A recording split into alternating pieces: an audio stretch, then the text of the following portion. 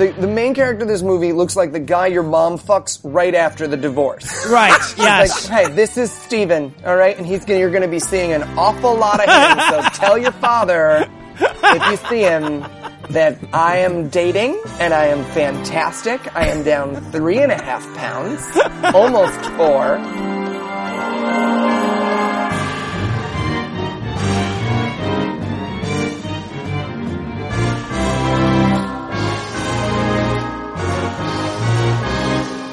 God-awful movies.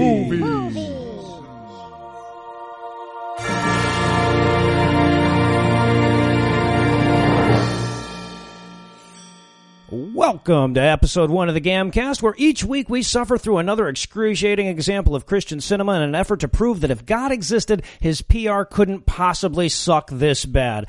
I'm your host, Noah Illusion. Sitting to my left is none other than Heath Enright. Heath, welcome to the show. Thank you. Glad to be here. And sitting 988 miles to my right is Eli Bosnick. Eli, welcome to the exciting, jet-setting lifestyle of a podcaster, sir. I can see you out my window. Well done, Palin. Now, I know it's bad form to do this at the start of the show, and in future episodes we're going to save it for the close. But before we even get started, I wanted to thank all the people who made this show possible. I don't think any of us expected such a quick response when we announced this podcast, and I think I speak for everybody involved when I say that I am truly humbled by the show of support. Yeah, it was terrifyingly quick. Because it was sort of, I don't know if you've ever been on a date with someone and you like go and you're like, hey, I'm really glad you decided to do this. And they're like, oh, I'm going to suck your dick. And you're like, whoa! I mean, I'm so happy. So I was going to go to a movie, but we don't have to do that. Movies are dumb. I hear Tom Cruise goes rogue, but who cares? Am I right? Am I right? Goes protocol. And, I want to commit that we are all going to be working tirelessly to make the investment worth your while. And the way we're going to do that, of course, it's not by slobbering over our admittedly slobber-worthy Patreon supporters. It's going to be by reviewing the horrible piece of shit that Eli dug up for us this week. So, first of all, before we even talk about this movie, I have to know, Eli, where the fuck did you even find this? Dude, awful.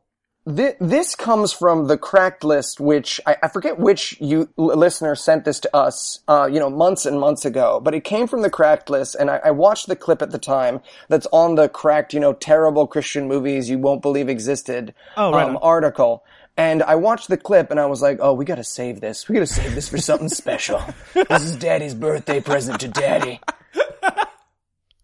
And indeed it was worse than anything I possibly could have imagined. At the very top of my notes on every page, I have written, don't watch this movie. Don't think about this movie. Don't say the name of this movie into a mirror at midnight lest it appear behind you and you have to watch it. That's how fucking terrifying this movie is. Oh my God. Okay, so the name of the film is Miracle Man. It's a direct-to-YouTube release, and it's only a movie in the sense that the pictures move. Now, Heath, Eli, if you had to give the listeners an idea how bad this movie is in one sentence, what would it be? All right, so you know how you're supposed to feel bad about being mean to mentally disabled people? Well, this movie is the exception to that rule. This movie is it's like a gang of bullies at a school for kids with Down syndrome, and those bullies are making fun of the kid that also has severe autism too, in addition to the Down syndrome. So, you still have a little bit of sympathy, but way less than you normally would have. Well said. This movie is like a moron from the second grade gave a book report on the Bible, but he had actually watched an episode of Walker, Texas Ranger.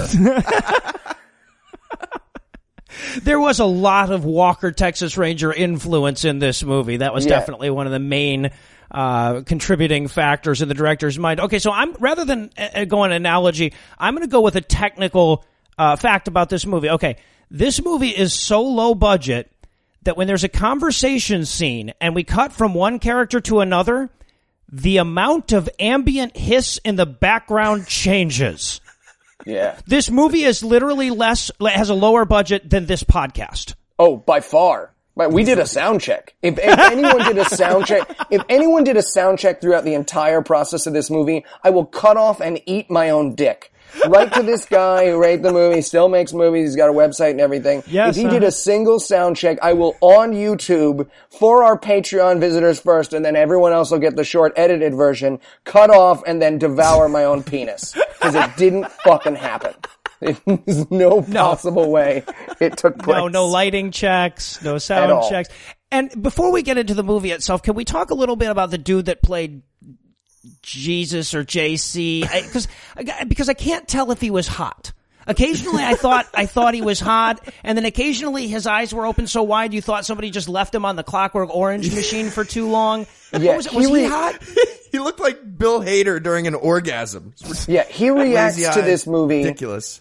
The exact same way that I react to this movie, which is with boredom and discomfort. But he's on camera. If you told me that he was at gunpoint throughout the entire filming of this movie, I'd be like, oh, that makes sense. Yeah, I get it. He looks like someone who has a gun pointed at him or a loved one the entire time of this film. And he's that weird, he's not necessarily unattractive. He's sort of, I forget what I wrote down here. I had a note about what he looks like. Looked like the skinny guy from Ice Hockey on original Nintendo. Oh, yeah. He looks and talks like a surf coach. Like your first day of surf coach. It's like, hey guys, my name's Chap. I know, Chap. And we're all gonna have a really good time this summer, guys. Now, 3 rules of safety you gotta remember. I'm Christ our Lord. I can power up like Goku. Kamehameha brings you back to life. We're all gonna have a really great time. Oh my God. Just always wet, like he jogged there. He jogs his set every morning. Well said. All right, so we're going to take a quick break and a deep breath, because when we come back, we're going to be going elbow deep into this pile of dinosaur shit, and we're not stopping until we reach the bottom. Hi, I'm Brick Brazen, acting coach to stars such as Kirk Cameron, Daniel Clackman, and Michelle Fanislakitic. If you're acting in Christian cinema, the demands made on you will be far above anything made on any other actor. Using my patented 21 drive yourself crazy with batshit beliefs technique, you'll be able to turn your performances from this Hi, my name's Anna. to this. Hi, my name is Anna. Fantastic. For just 6 easy payments of $99.99, you can star in the next Christian blockbuster like Fireproof, Left Behind, International Gorilla J, or just a crazy movie you made on your iPhone. And we can take your performances from this Would you like fries with that? to this. Would you like fries with that? So I was trying to come up with like an inaugural episode worthy opening for this review, and this is what I have. You guys tell me what you think. In the beginning, the movie was without form and void, and darkness was upon the face of the embedded YouTube player. And then God said, let there be lens flare. And there was lens flare. And God saw the lens flare, and he said, fuck, am I going to need a lot of Excedrin to make it through this goddamn movie? Yeah, no, that is perfect. That is the perfect way to just, the first 2 seconds, again, you don't have to watch this movie, it's free on YouTube, and you should watch it because why should I suffer alone? But if you do watch this movie, in the first second and a half of this movie, you go, oh, fuck this movie. Right. Fuck this movie. You don't need anything. This movie could have caught at the second and then been The Godfather 2, and I would have been like, no, man, remember that beginning second and a half? Not worth it. No, Robert didn't. No, I don't care. I don't fucking care. It's not worth it. Now, this is literally true. I went back, I counted it, I timed it. By the 11-second mark in this movie, they have used 6 different effects. Yeah. 6 different effects in 11 seconds. Not artistically like you're picturing it either. And not in a good way. No. I don't know that there's a good way that you could do this, but this is definitely, if there's a spectrum of good to bad ways that you can use 6 effects in 11 seconds, this is on the bad end of the spectrum. Yeah, this is like someone on meth watched the opening credits to Justified and they were like, I've got it! Let's make a movie about Jesus! That's what the opening is. I'm Jesse Crawford, and I've gone into the desert to get away from it all. And then he wanders around the desert, and then we immediately cut to the first green screen. Now, it's important to mention that 90% of this fucking movie is shot on green screen. Yeah. Scenes that you couldn't imagine being shot on a green screen are shot on a green screen. A bar, a church. They didn't have a church. This is a Christian movie. Needed to green screen a church, a living room, a house, an alley.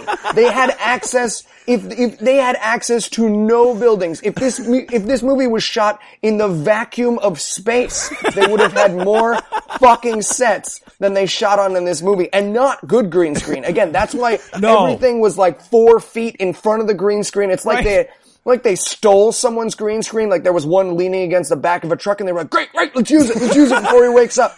That's the kind of green screen. No, I mean, like, the green screen is literally, like, the lighting is in front of the actors for the green screen, so you can see their shadows. Yeah, you can see their shadows screen. And their outlines, like someone's doing a terrifying... Also, everyone kind of looks like a flesh puppet. Like, if someone's face half fell away and there was a robot underneath, I'd be like, oh yeah, I get it, that makes sense. So everyone looks like they're just a horrible dead body puppet show due to the green screen and the fact that you can see their outlines cut into the vacuum of space. It's fucking horrible. Oh my God. Okay, so now I should give you at least a some bearing on this movie. Basically what we're doing, in a sense, is retelling the Jesus story in the modern day, or at least that's the inspiration that led to that. And that's not necessarily a terrible idea, but in the hands of everyone involved in this movie, it certainly was. Yeah, I mean, they could not have got... Listen, I don't know much about the good parts of the Jesus story. The whole human sacrifice thing at the end puts a damper on it for me. But I guarantee you the big parts of Jesus' journey were not competition for his carpentry business and that you should drink plenty of water. Because if this movie has two messages, it's not to drink your calories. Hydrate. And that Jesus had a terrible time in the business world with his bills. His bills and the recession get far more mention in this movie than God. Yeah, right. No, the recession probably comes up, I think, something like 48 times. Yeah, exactly. So we open up after his desert walking scene at a bar. And just to give you an example, the movie gives you a strong lead-in for how terrible it's going to be. There's a girl on green screen who comes over and he's at a barbecue restaurant. And she talks, again, everyone in this movie, like many Christian movies, talks as though they're doing an Al-Qaeda video that's being sent out. Like, if someone came in and sawed their heads off halfway through, I'd be like, oh, I get it, it's by the same guys. Akbu Shalar did this one. I know Akbu's work. This is good. I get it. Everyone talks like, so she's like, Jesse, I can't believe you were in the desert. When you're ready for a home-cooked meal, let me know, 'cause I'm a waitress. And he's like, and again, he never responds. He responds to, I would say, 1/100th of the things that people say to him in this movie. He just stares into open space and she's like, okay, exit right. Oh no, don't say that. Exit right. And the man next to him goes, you've been acting squirrely since you got back from the desert. Did you get bit by a squirrel? And at this point I wrote in my notes, oh sweet Jesus, kill me. Because that's what this movie has in total. That's the kind of dialogue. The actual line, you've been acting kind of squirrely. Did you get bit by a squirrel? And as though that's not bad enough, they have to shit on that line by having Jesus go, no, I didn't. Right. The guy's like, oh, it's just a joke. But I didn't get bit by a squirrel. No, I know. I didn't.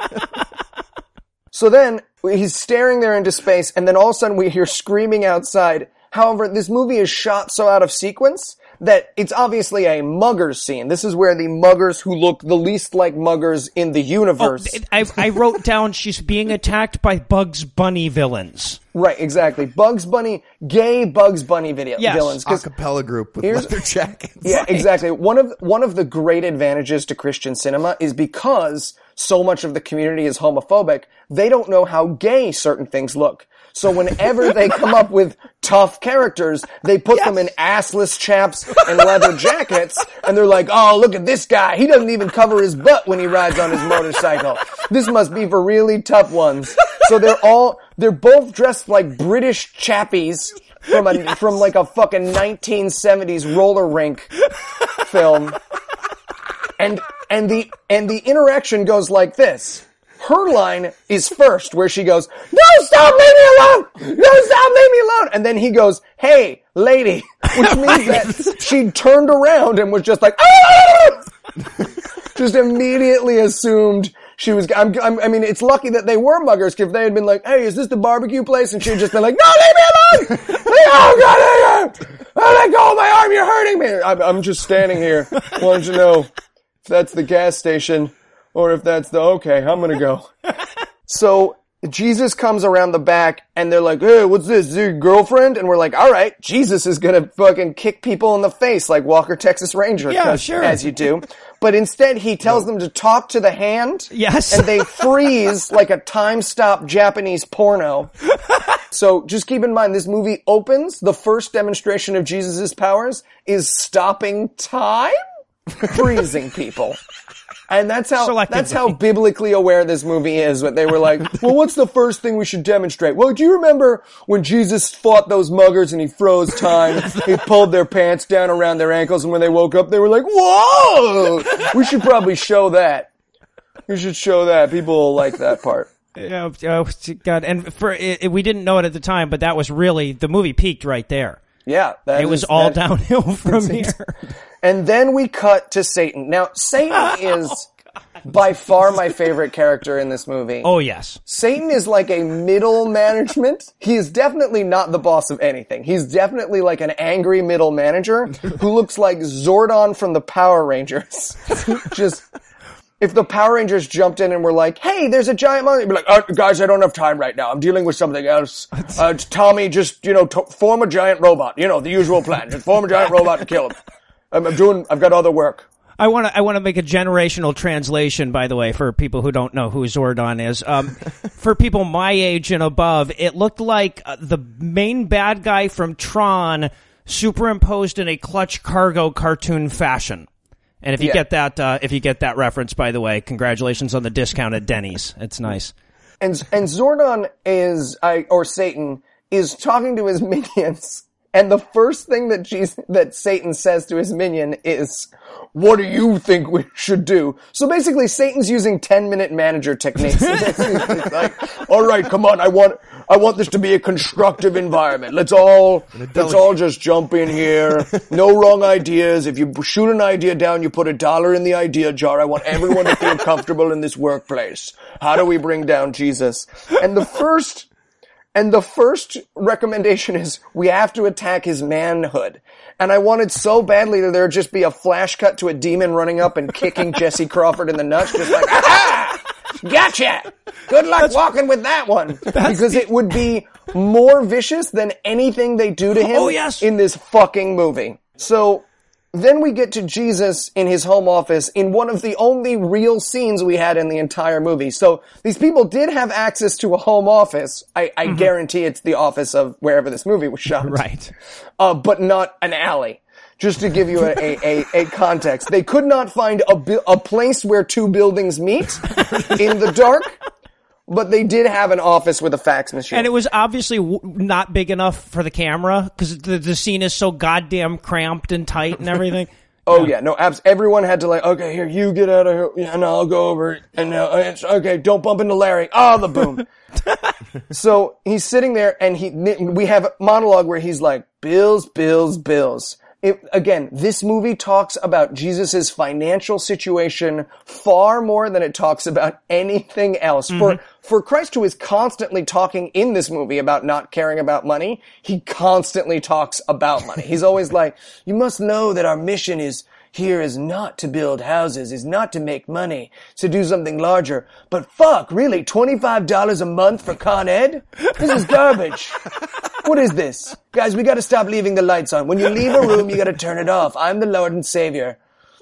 I'm the Son of God. I'm not made out of money." So then we cut to the dinner date. Now, this comes up a lot. I'm gonna get to this in a second. But the temptations of Satan in this movie are so fucking lame that they can only have been created by Christians. Because, so basically, they're at this dinner date, and she turns to him, as you do during casual dinner conversation, and says, "So, are you a prophet?" Yes. And let me tell you, I've tried that as a conversation starter on dates on a pretty regular basis, and it does not go over well.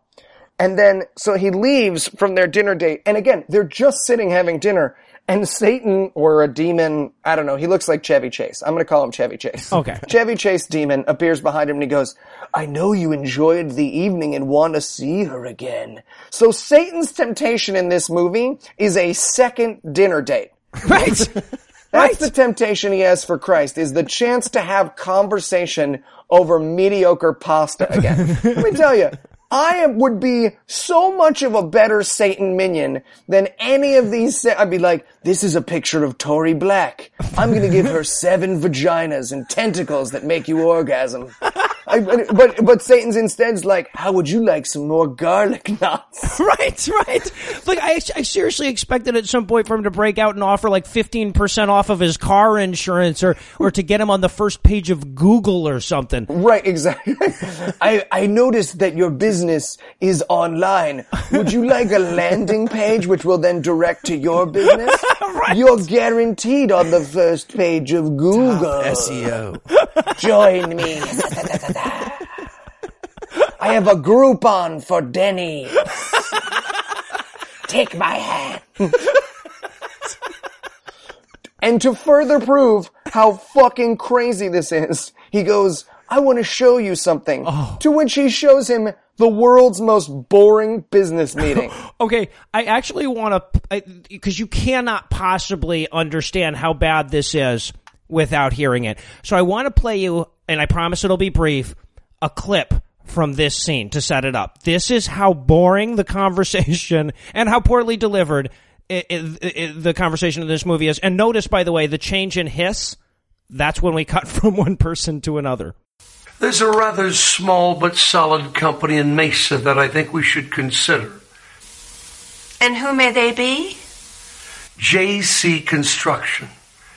They've been around for a while and have a good track record. I suggest dropping Holty now and bringing them on.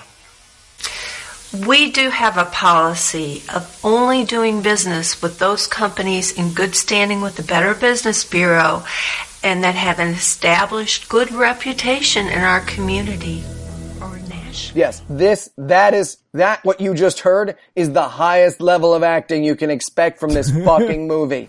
Again, if you woke someone up in the middle of the night, you were like, hey, you read these fucking lines, and they had never read English before, they would have done a better job than this woman. Just like, we only have I was asleep, good reputation, people, Better Business Bureau. What? Where am I? Why am I dressed like a businesswoman? Fucking crazy. At which point he goes, well, there is one guy whose name is Jesse Crawford, and then his head appears in the clouds behind them. And I wanted so badly for them to just be like, he's the one in the clouds behind you if you wanted to see. His name's Jesse Custer. And we think he's hot, but we're not sure. Right, exactly. He's like a strong 7. Like you'd do it if you had a really good CrossFit class and you're feeling all psyched up and you just want something to go in there. He's like a really nice yoga instructor that you throw a bone to right after the breakup. This is what he looks like. The main character of this movie looks like the guy your mom fucks right after the divorce. Right, yes. Like, hey, this is Steven, alright? And you're gonna be seeing an awful lot of him, so tell your father, if you see him, that I am dating, and I am fantastic. I am down 3.5 pounds, almost 4, because I'm doing the paleo diet, and this is my boyfriend, Steven. Hey, can I call you son? No, you can't. You are younger than me. So the point of this insane, stupid fucking scene is that the devil's temptation is to get him a really good contract for his construction company to help him out with the bills during the recession. Right. And when when Satan is trying to tempt him, at the ending of that, before he disappears, he goes, you know you need the work, especially in this recession. Yes. So that's the level you're talking, is where where Satan's like, come on, housing is down 4.6%. The bubble has popped and predatory loans are a huge problem for everyone in every industry. What are you going to do? Use TurboTax. TurboTax. Like the guy with the question marks who teaches you how to get money from the government's gonna pop up and be like, I'm here too. I'll show you how to get money back. And then that's followed up by one of the most bizarre scenes in the whole thing. I don't even want to call it a movie. Basically, he just gets a phone call from his brother, and his brother asks if he can meet him in the next scene. Right, meet him at the airport. He has a layover. He's like, I got a 2-hour layover. Why don't you come meet me in the airport? Again, all of the scenes in this movie are so fucking crazy. Like, why not just be like, hey, let's meet for lunch? He's like, I have a 2-hour layover. You must meet me at the airport. At that airport, there will be a lounge. In that lounge, there's a stuffed teddy bear. The stuffed teddy bear has a single eye. That eye sees the future. And none of it ever comes back. None of it. That brother never comes back. The conversation never comes back. The blonde chick from the beginning never comes back. Never. Waitress, gone. Yeah. Fuck her. Satan offers a second dinner date and he's like, no, I don't want it. And she fucking poops away. That She plot disappears. line is over. I assume that woman saw the dailies of this movie and her face melted like she opened the Ark of the Covenant from how fucking terrible it was. And they were like, oh man, another actress died, guys. She just watched it and she shot herself in the mouth with a t-shirt gun. She was like, oh no thanks. We'll have to replace her with somebody who's all eyelash. Right, exactly. Or someone who doesn't speak any fucking English. Right. Or both. Let's do both. Yeah. Exactly. We're getting ahead of ourselves. Now we're at the airport with JC's brother. Right. Who we never see again, and his brother, just again, for the insane moments that never matter or have any significance, he goes, hey bro, I got you your favorite, 4-in-1. At which Jesus is suspicious, like it's Game of Thrones and he might be poisoned. Jesus rejects 4 mixed sodas in a cup. No. And then he's like, come on, man, it's just iced tea. And he sips it again, like like the next moment should be him being like, I got you, I came in it, I jerked off into your soda. That's the level. If the moment after was, I spat in that, you'd be like, oh, I get it, I understand why this character's behaving with. But since he doesn't, it's fucking insane. Right. And it never gets mentioned again. I don't know why it got written in the script. I don't know if it's supposed to be humorous. None of the characters react like it's humorous. No. They're totally stone-faced. He's like, I made you 4 sodas mixed in a cup. And he's like, I don't want it. He's like, you drink it. You drink it. Again, one of the major things of this movie is don't drink soda. Right. They reject this movie's major message. More than Christ, more than salvation, is don't drink soda. Don't drink your calories. All you need is water. So this movie does have, to be fair, this movie has a message I agree with. I don't. Let me have some soda. So then again, his brother is talking about, in the most vague terms possible, about his promotion. He's like, yeah, bro, huge promotion. Oh, really? What kind of promotion? A promotion. I was at one job and now I am at a different one.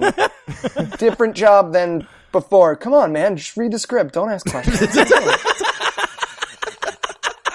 It says here that you're supposed to stare at me as though your eyes have been like, have the silver tincture in them or something. Perfect. Yeah, exactly. Continue to stare at me as though the camera were about to pull down and you were jerking off under the table. Thump, thump, thump, thump, thump, thump, thump. Oh, you got a promotion, did you? Thump, thump, thump, thump, thump. And again, they mention the recession because while we haven't talked about God yet, we have mentioned the recession twice. So now we go to second scene with Satan. And I should point out that in this movie's so fucking crazy, hell never looks the same twice. No. Sometimes it looks like outer space. Sometimes it looks like Mortal Kombat. Right, Mortal Kombat. 51 rail shooter going on. Yeah, absolutely. Right, exactly. But this time is very important because it opens with Satan going, talk to me. So Satan turns into fucking Ari from Entourage, right? On his, like, talk to me, tell me the news, hit me with it. It's like the fucking kid stays in the picture, starring Satan. And to which, he responds, for some reason, the great temptation of a second dinner date didn't work. But now, I'll make him an offer he can't refuse. Yep. So it's a Godfather reference, which is fucking insane. Right. And then Satan threatens him, and this is a system that I'm really interested in. I wish the movie had explored more. He says, this better work or you're going back thousands of years in promotion, which means that hell somehow has a time-based seniority system. So like, rapist cavemen are the highest levels, and then Hitler. They're union now. They're making $20 an hour. Right, benefits. exactly. It's like, I'm a 15-year man, all right? That guy over there, he raped someone, right? He was one of the first guys to murder. Literally one of the first guys to murder, all right? So he gets a 25-minute lunch break and a 30-minute coffee break. That's very important. Satan's just like, all right, I'm trying to be more open in meetings, right? All right, like, did everyone read Who Moved My Cheese? Everyone read that? I think that's really important, because what I'm hearing a lot when we're talking about how to distract Jesus is a lot of people complaining about the cheese, but not about where they're going to make it go. You know what I'm saying? You know what I'm saying. All right, fantastic, great. Who has a compliment sandwich for our person today? So then the demon guy comes back and he looks exactly like Chevy Chase, to the extent that I was like, is that Chevy Chase? He looks fallen pretty far.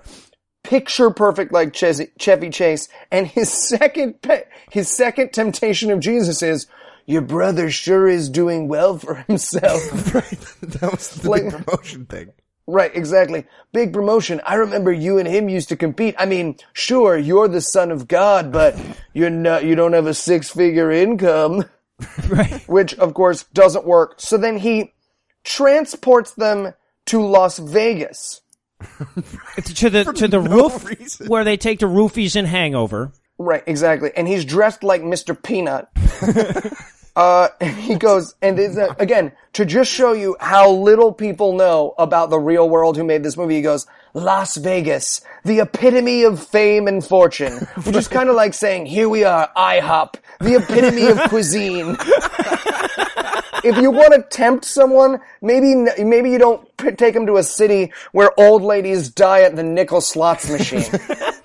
Here we are, the king of glamour. You see that 25-year-old throwing up? It's his birthday. You see, this Pete was a Rose, mistake. He's there till he dies. Right, exactly. Now, I do want to say, though, the old guy Chevy Chase here, in this scene, he absolutely goes for it. Oh, yeah. It was so much fun watching this guy like throw down his temptation, which, by the way, one of the moments within his temptation, he actually says, I had to rewind this and make sure this was correct. He actually says, I'll get you on the cover of every nature magazine in the world. Yeah. I think he meant major, but he did say nature. I'll get you on the cover of every. That was actually part of his temptation. Right. I'll get you on the cover of magazine. And then he calls him Buster. He's like, hey, you don't know what I'm talking about, Buster. So then they have an energy ball fight, which is so fucking crazy. Jesus shoots an energy ball at him. Kamehameha. Yeah, exactly. He shoots a Kamehameha at him. So then he vanishes and turns into a wolf. And he's like, what do you think of me now? At which point a helicopter, the world's worst CGI helicopter, flies over the building. And the demon, who has turned himself into a wolf, jumps out of that helicopter, which explodes onto Jesus and tries to strangle him. While he's strangling him, someone, not Jesus, says, get behind me, Satan, and he vanishes. That is the fight scene of this movie, and if you watch anything from this movie, watch that 10-second clip, because it is so bonkers bananas fucking crazy. I had no idea Jesus had Hadoukens. Yeah, exactly. It's fucking crazy. So yeah, so Satan kills Krillin on a rooftop, and then they throw light balls back and forth. Yeah. So then they go to the wedding. But now, can we talk about, because we haven't really talked about the establishing shots in this movie yet. Yeah. Many of the establishing shots are still photographs of somewhat related things. This one was a still photograph where they had CGI'd very poorly and some little birds flying by, so it didn't look like a still photograph. And then you cut to the inside, and you've got the bride and groom getting married. And the groom looks like a 16-year-old kid that had to wear a tuxedo and be in this movie because he broke somebody's fucking window. Right, yeah, exactly. If there was just B-roll of him being like, this is fucking stupid, I want to go ride bikes, and she was like, whatever, Brad, just be cool. They said if we're in the movie, we can have some of the communion wine afterwards. And he was like, whatever, it's fucking dumb. So they're standing there, and everything looks like a fucking nightmare. Again, everything in this movie just looks like, if at any moment all of the things like came out of my TV and were like, I'd be like, oh, I get it. This makes way more sense now. Exactly. Shouldn't have taken that Molly. Never buy Molly from a stranger. And the guy comes up and he's like, hey, man, all the wine got locked in the closet. What are we going to do? Yes. And the mom looks at him like, But he doesn't get it. Take a look at those water jugs over there. And again, the water jugs are just still photographs that have been like, they're basically if they had a PA just holding up a poster of water jugs in front of a wall, they're like, Dave, we can see your arm. Fuck you. All right, great. You see those water jugs over there? Dave, your arm is right in the shot. Fuck you. All right. Do you see him? No. No. So then he goes over and we have this horrible CGI water getting poured into a glass and then turning red, which as a magician I found very insulting. Right, like they couldn't even buy the fucking... You couldn't do the version where you pour water in and there's fucking food coloring at the bottom, guys? Right. Come on. First draft. Food coloring at the bottom. That's how it's done. It's fun. They did it at my fucking preschool when I was 4 years old. They figured it out in Binghamton, New York. You could have put the work in. But everyone reacts like their assholes get blown out of the back of their neck. So much of this movie is reaction shots because they can't shoot the miracles. So lots of this movie is just reaction shots of people being like, oh, that's so amazing and looks really good and is not terribly shot. At which point one of the waitresses goes, it's a miracle. You get it? A miracle. So then we go back to hell. Now, this is my favorite hell because there is very clearly a kangaroo in this version of hell. There is. You can watch it again. He wanders over. They're like fiery rocks, but there's very clearly a kangaroo there. Why is there a kangaroo in hell? Who knows? What did that kangaroo do to go to hell? What are the implications of having a kangaroo in hell? Staggering. There are staggering implications between a damned kangaroo. Yeah. Right, exactly. Kangaroo, that's the movie I want to see. Kangaroo rapist. Kangaroo murderer. The prequel He's just the to this Dexter could be of great. kangaroos. The kangaroo's voiceover comes in. I'm a cool monster. I kill the killer kangaroos. I'm like, oh, what I would give for a backstory on the hellbound kangaroo. At which point, Satan asks, this is 3 months later, more than 3 months later, Satan goes, what happened in Vegas? Yeah. And I wanted them so badly to say, stays in Vegas? At which point, we cut to, Jesus eats Mexican food. So they just small talk for 20 minutes. And then what you were talking about earlier about the Christian movie's inability to know the difference between what's tough and what's gay. The motorcycle bikers! Fat Cheech and Chong bikers. Yes. Fat Cheech, and Enter one of whom stage is left. dressed exactly like the biker from The Village People. Even down to like he's got the funny mustache and He's it's got the handle- obviously like something that it wasn't even like a fake mustache. He just like cut some shit out of an old t-shirt and kind of shaped it like a mustache so he'd have the big droopy mustache. Yes. Uh-huh. Right, exactly. And they didn't have him talk, because I'm sure that guy, if they had, they'd been like, what do you think, Cruncher? He would have been like, oh, I don't know it. Oh. All these big sweaty men everywhere. And Rocco's niece is feeling all better. And y'all are having Mexican food? Oh, I wish I could. I'm trying to do Atkins again. I just feel fat, you know? I know I'm not. I'm not fishing for compliments, but I just feel fat. I'm wearing sunglasses indoors, and I feel like they make me look silly. Tell me I don't look silly. I swear the dude, he looked like the kind of guy who would just tell you his safe word when you met him. Right, exactly. There was safe words chainsaw. All right, let's get this shit started. You're at the library. Doesn't matter to me. When you choose to look like this on purpose, this is the lifestyle you lead. What do you think I am, a librarian? Come on. Let's make this shit happen. So then we cut to Jesus jamming out to some tunes in his Honda Accord. Yep. You know. Jesus drives a Honda. Right, son of God, driving around in a Honda. and he has a fucking flashover super sense moment to save a child. It's like, meh, meh, meh, meh, meh, meh. He sees a child getting hit by a car. And I just want to point out that in the time it takes Jesus to drive over and save this little white girl that's about to get killed on her bike, like 90 African children starved to death. Right, exactly. But, his super sense doesn't go off for any non-white people, which, by the way, if you were hoping to see some non-white people in this movie, don't worry, there is one. Just one, and he is celebrating sports, but we'll get to him later. Yeah.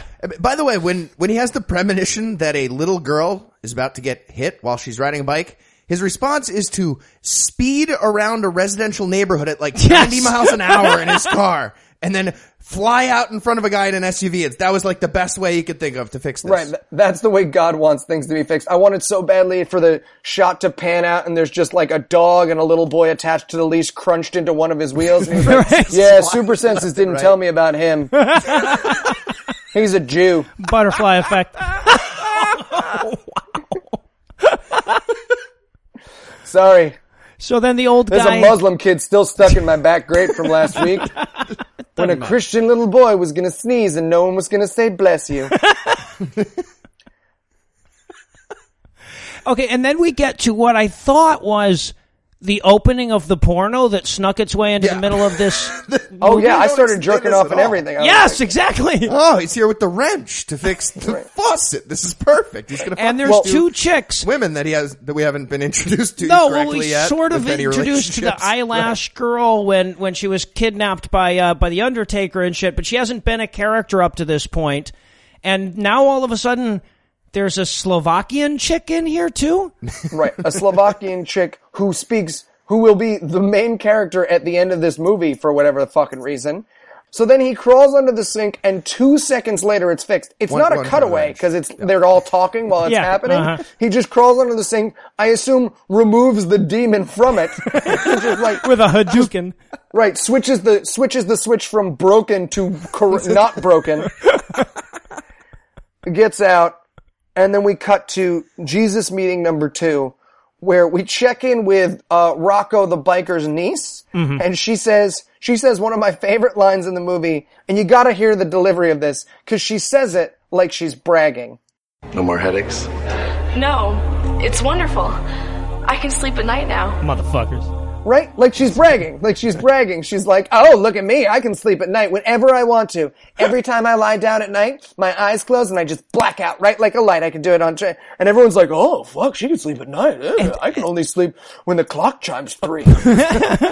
Oh, and by the way, again, Rocco is a Hispanic dude that weighs 400 pounds. His niece or daughter or sister or whoever is a little skinny white girl. No attempt to explain this.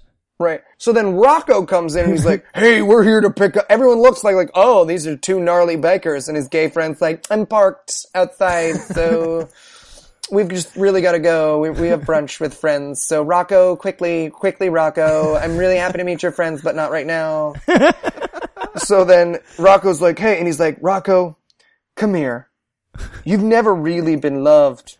You've tried to fill that hole with women and drugs. And even today, that hole's not filled. It's not your fault, Rocco. But I have a gift for you. Prostate cancer. That is the line. I have a gift for you. Prostate cancer. Now he then says, prostate cancer, go! Like it's a fucking Pokemon. The world's worst Pokemon. That's the spell. I wish I had known about it. My dad used the rapid arc laser treatment. The spell would have been a lot easier. Now, right.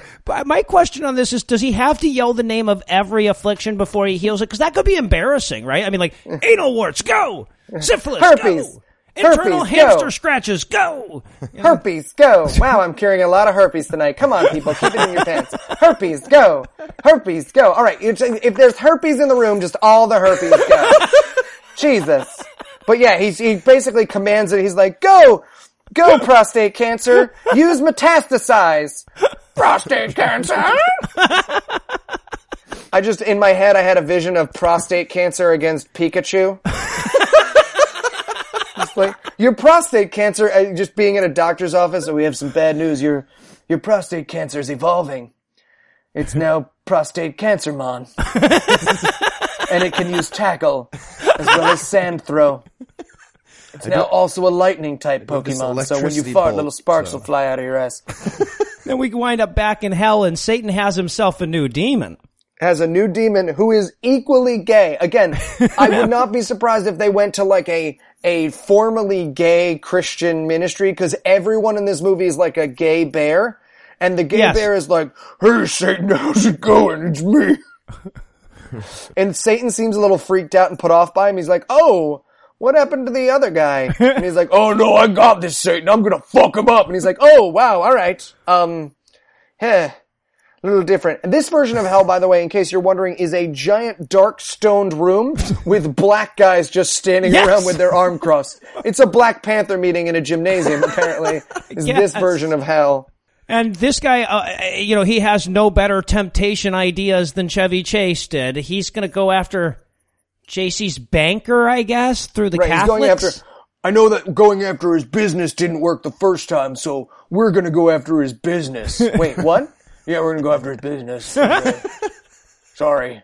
I didn't get any of the notes when Tom left. I hear he got demoted, but I'm literally just trying to do his job and my job during this transitional period right now.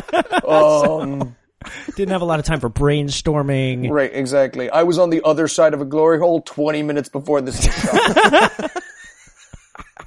Oh, and then we get to the time for the big game. Yes. Time for them to go to the big game. So they're cutting to the car, and there's two things I want to point out about this car. The first is he drives with swivel hands, like when you're miming driving and you move your hands back and forth.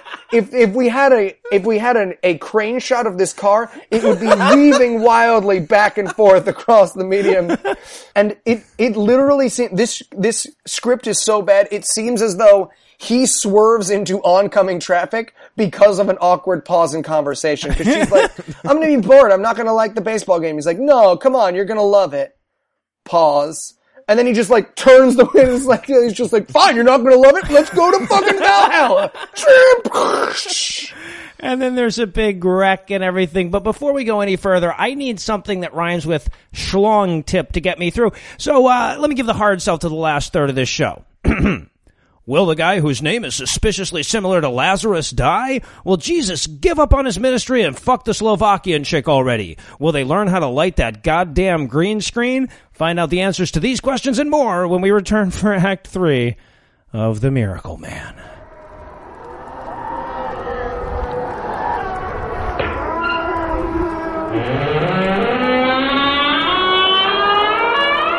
Hi, Alan. Can I talk to you for a second?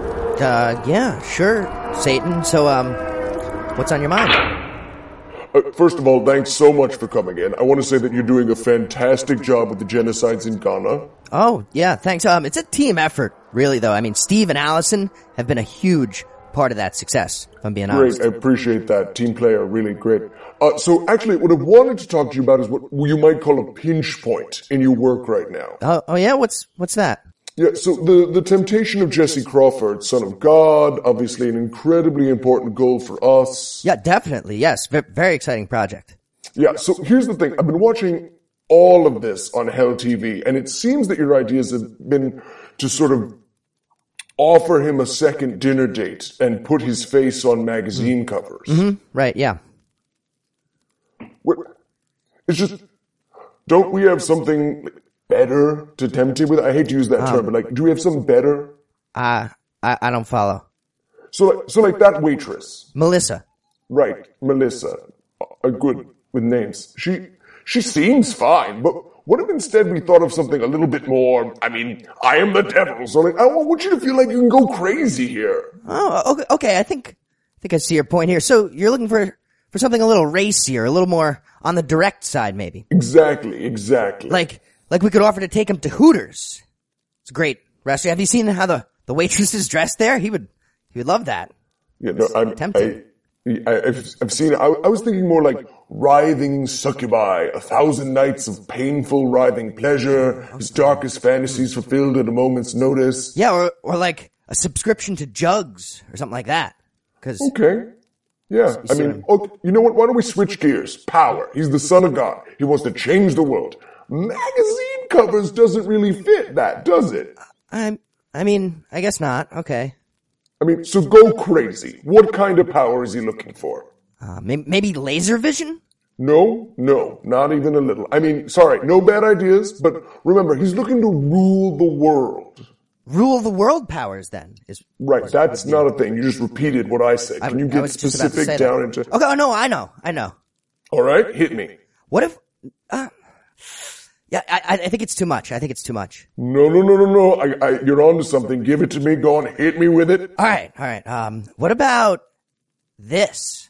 Ooh, I like this. What am I? This is a buy 8, get 1 free ticket for Alligator Bagels in Bayonne, New Jersey. With 3 holes already punched. I made a terrible mistake.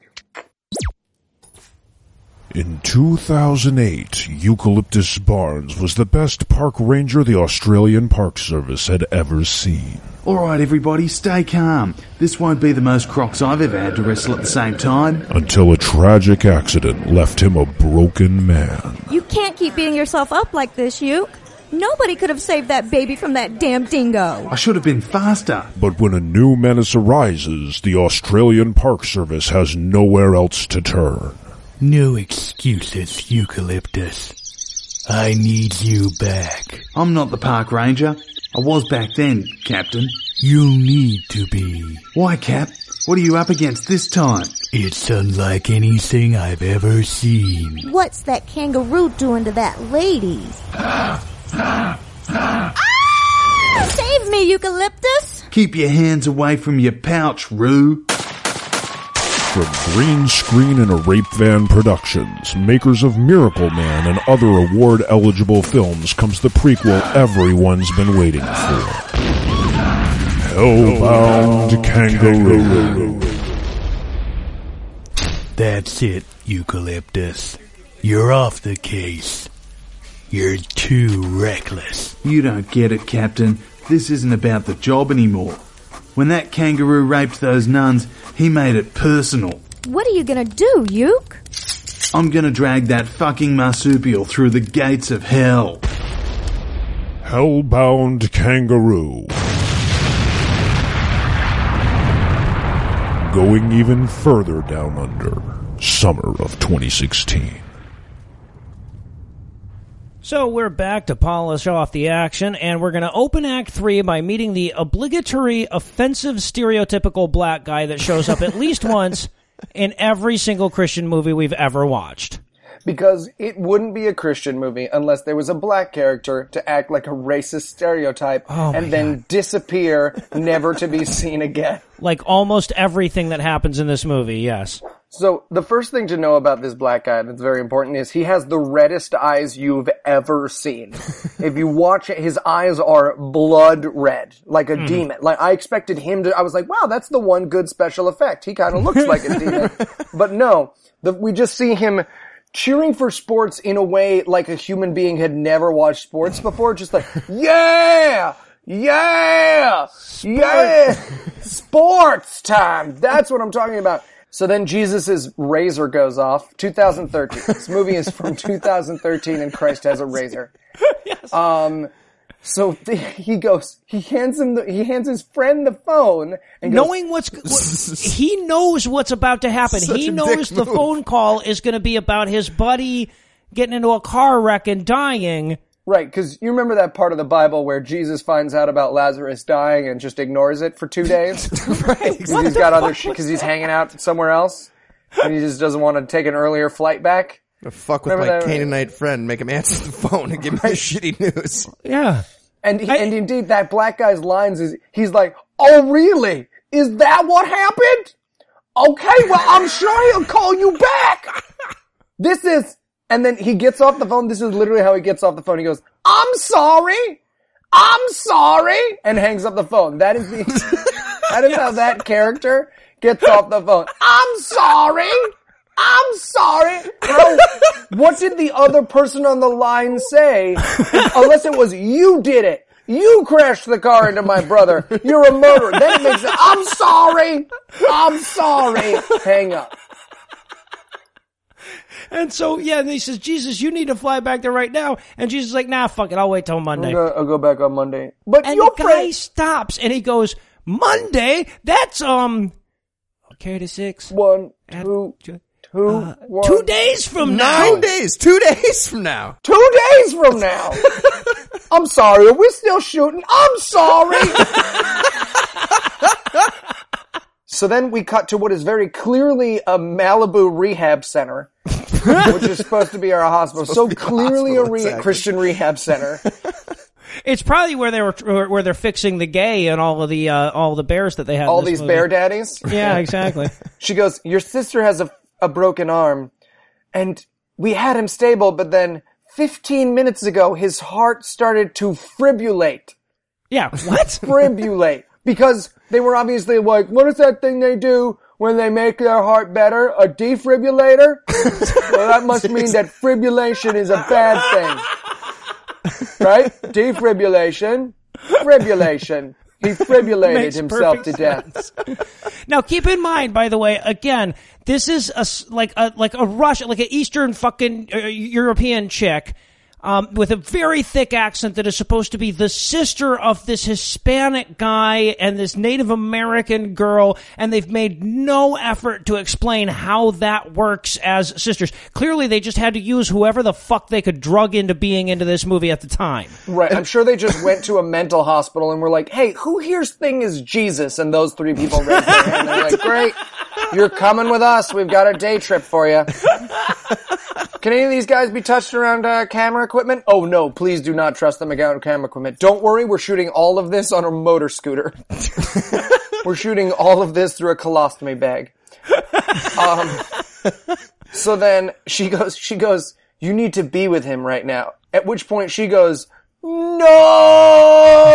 And has the worst fake crying ever. Now listen, I watch a lot of fake rape porn. And this is by far the worst fake crying I have ever heard from an Eastern European woman.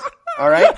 And when I say that, it means a lot. I'm just telling you. I'm telling you. If Carl Sagan says he hasn't seen something in space, you listen. And when I say that woman's fake crying, that Eastern European woman's fake crying is unconvincing, I'm the man to go to. All right?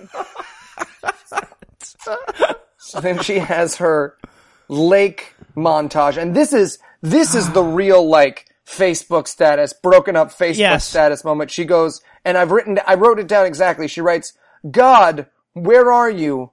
Are you real? I thought if I followed you, good things would happen.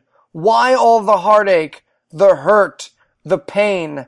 I can't take it anymore. I couldn't take it anymore either. Holy shit. Leave me alone. She says, leave me alone, like God won't stop texting her. And by the way, this is all being delivered as a voiceover as she walks around in a depression commercial sequence in front of a duck pond. It was like a rejected Calvin Klein ad for like atheist cologne or something. I don't know. We're going back and forth between black and white and color and shitty filters and this slow crescendo of terrible orchestral string music, vague, if you slowly lost delivered, faith in God, unfinished try ideas. Kaplanomax. Atheism by Calvin Klein. Macy's. Side effects may include the inability to speak English and being related to people you couldn't possibly be related to.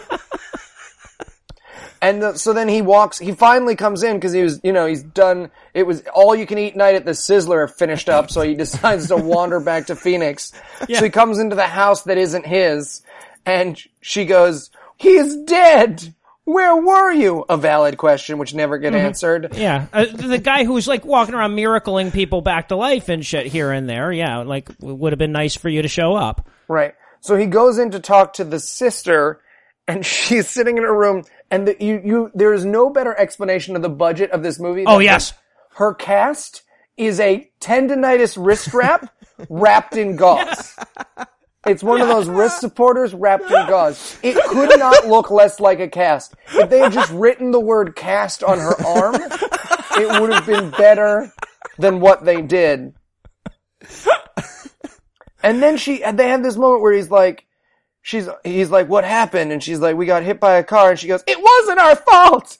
It wasn't our fault. That doesn't matter. What if it had been her fault? It was fucking crazy.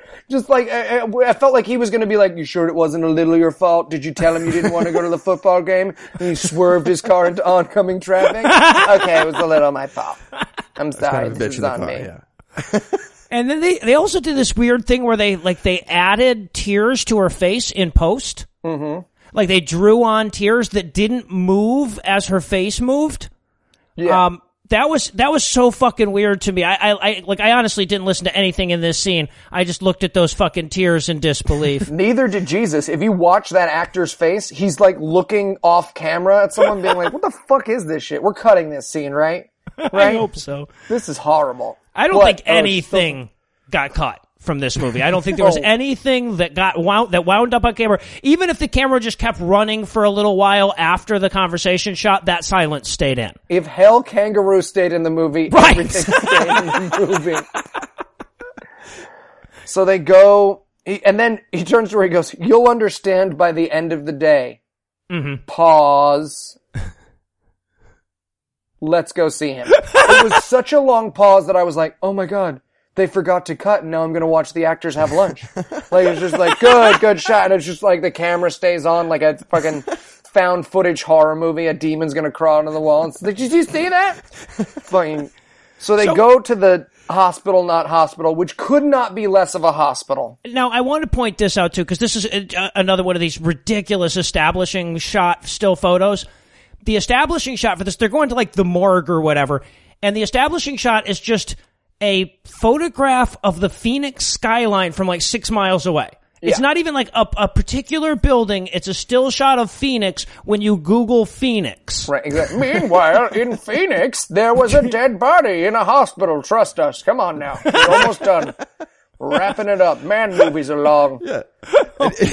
He shows up at the morgue and he goes, so yeah, I'm thinking about resurrecting this guy. And the guy at the front desk is clearly bored by how often this happens to him. He's like, oh, you're going to resurrect him? Cool. Just, sign in over there. You know what? It doesn't, just go through that restricted access door, make the left for the morgue. Have a blast. Whatever. Just write down whoever you resurrect so I can keep inventory straight. Sir, if you're going to resurrect the recently departed, I'm going to need you to fill out these forms, sir. Come up to the desk when I call you. When I call you, not when you're done, when I call you. And then he looks up to heaven and he's like, God. And literally, it is shot for shot, word for word, a DBZ going Super Saiyan power up. He's like, God, I could do nothing without you. And the music's like, bunk, bunk. And he's like, if his hair had turned yellow, I would have been like, fine, sure, why the fuck not? This movie's done everything else. It wouldn't have been weirder. We wouldn't have been like, oh, well, that doesn't make any sense. It is, and Vegeta had just come popping out of the wall. Kakarot, are you raising the dead again? Frickin' Frieza comes in. I'm a boy. What? So, fucking, he Kamehamehas Lazarus across the room, at which point he fights his way out of the blanket, which again, if you need an example of the bad film, is the actor itself was obviously like under a hot blanket and was like, no, blanket was hot. They couldn't get him a body bag either. It was just a blanket. Right. And we get the same reaction shot that we got to the water into wine miracle from the orderly who's like, that is my card, Jesus. And then it pans out. Bear Daddy, Satan Minion, has been watching this on a TV? Yes. On a TV. It's very clearly on a television. Yes. And he gets so mad, I was like, oh, he's mad. I bet he's going to explode. And indeed he does. He explodes into birds or something. He explodes into birds like fucking, like the end of Batman Arkham Knight. He fucking poofs into 1,000 different flying creatures. And then the movie cuts off instantly. The movie cuts off like, that's it. There's just like, yeah. And now we get cheap credits for 6 minutes. Yeah. Right, exactly. They must have called that early. Definitely must have called that. Does anyone feel like last act is necessary? Because we've all been here for several hours now making this masterpiece. I think we could just call it a wrap. At a certain point, we're just gilding the lily. This is... let's just skip the end. Didn't we miss a part? There's a thing that happens to Jesus towards the end. He brings the guy back to life. He has more financial troubles. Is it more financial troubles? We need to talk about. Let's have him going over his 401k. No, I don't remember. We'll deal with it later. I can only imagine how the crucifixion would have been portrayed in this series. Yeah, kind of Someone was shooting hoping holes we'd get through his there. hands and feet while he stands against a pinball machine like the accused. All right, so in a desperate and likely futile effort to find something redeeming in the 90 minutes of my life that this movie sucked away, I ask you both, what did we learn from The Miracle Man?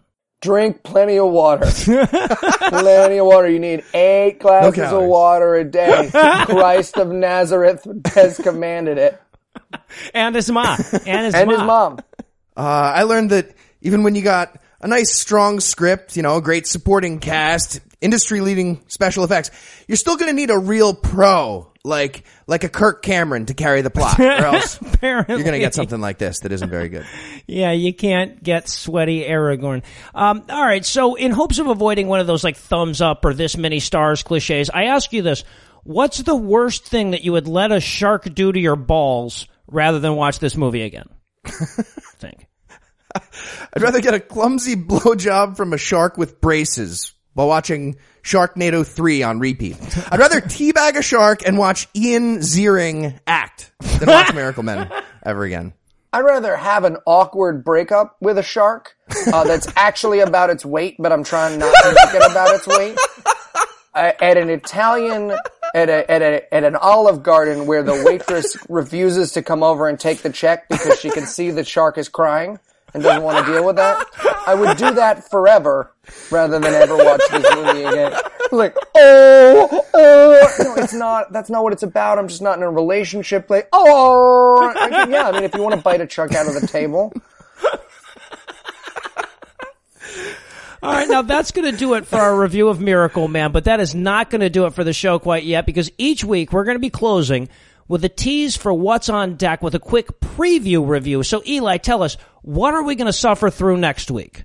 Oh, next week we have, because you know what? Miracle Man is a little bit of a downer. The quality was low, and I figured we needed something to bring us up.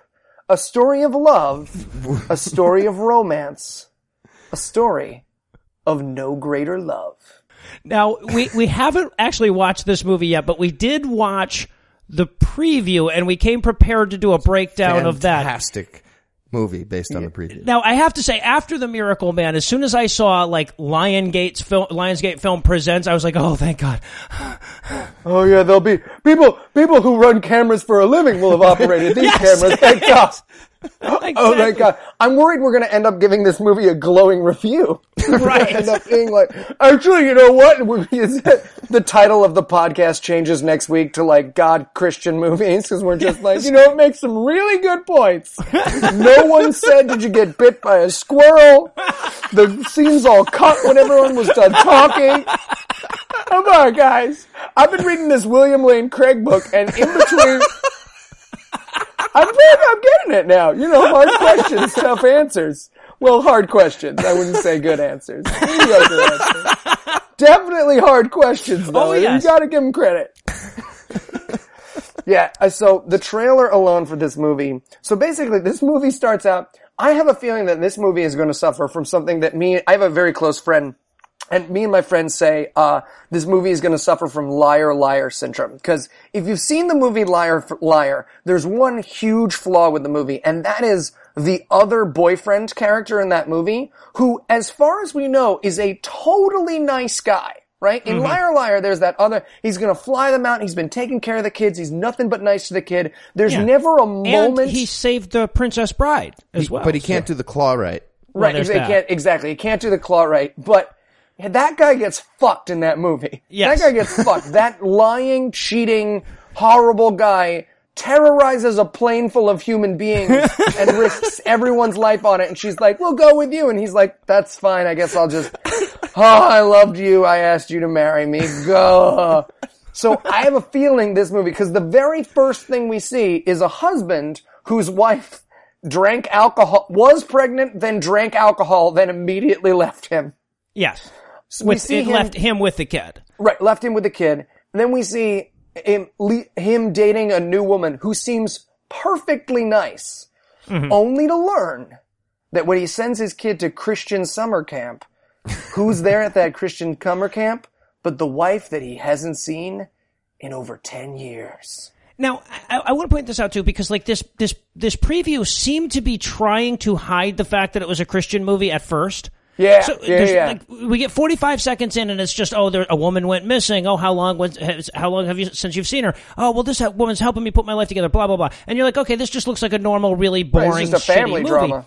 And then at like 45 seconds in, there's a little hint of it because the guy's like, he's like, I got to go out of town for the week. And the guy's like, oh, we have a Christian summer camp thing. Let us borrow your kid. And he's like, oh, certainly. Sure, here, yeah, take it. Whatever. But then at first it sort of feels like, okay, then the church is just a vehicle to get him there. And I'm starting to wonder, is this really even a Christian movie?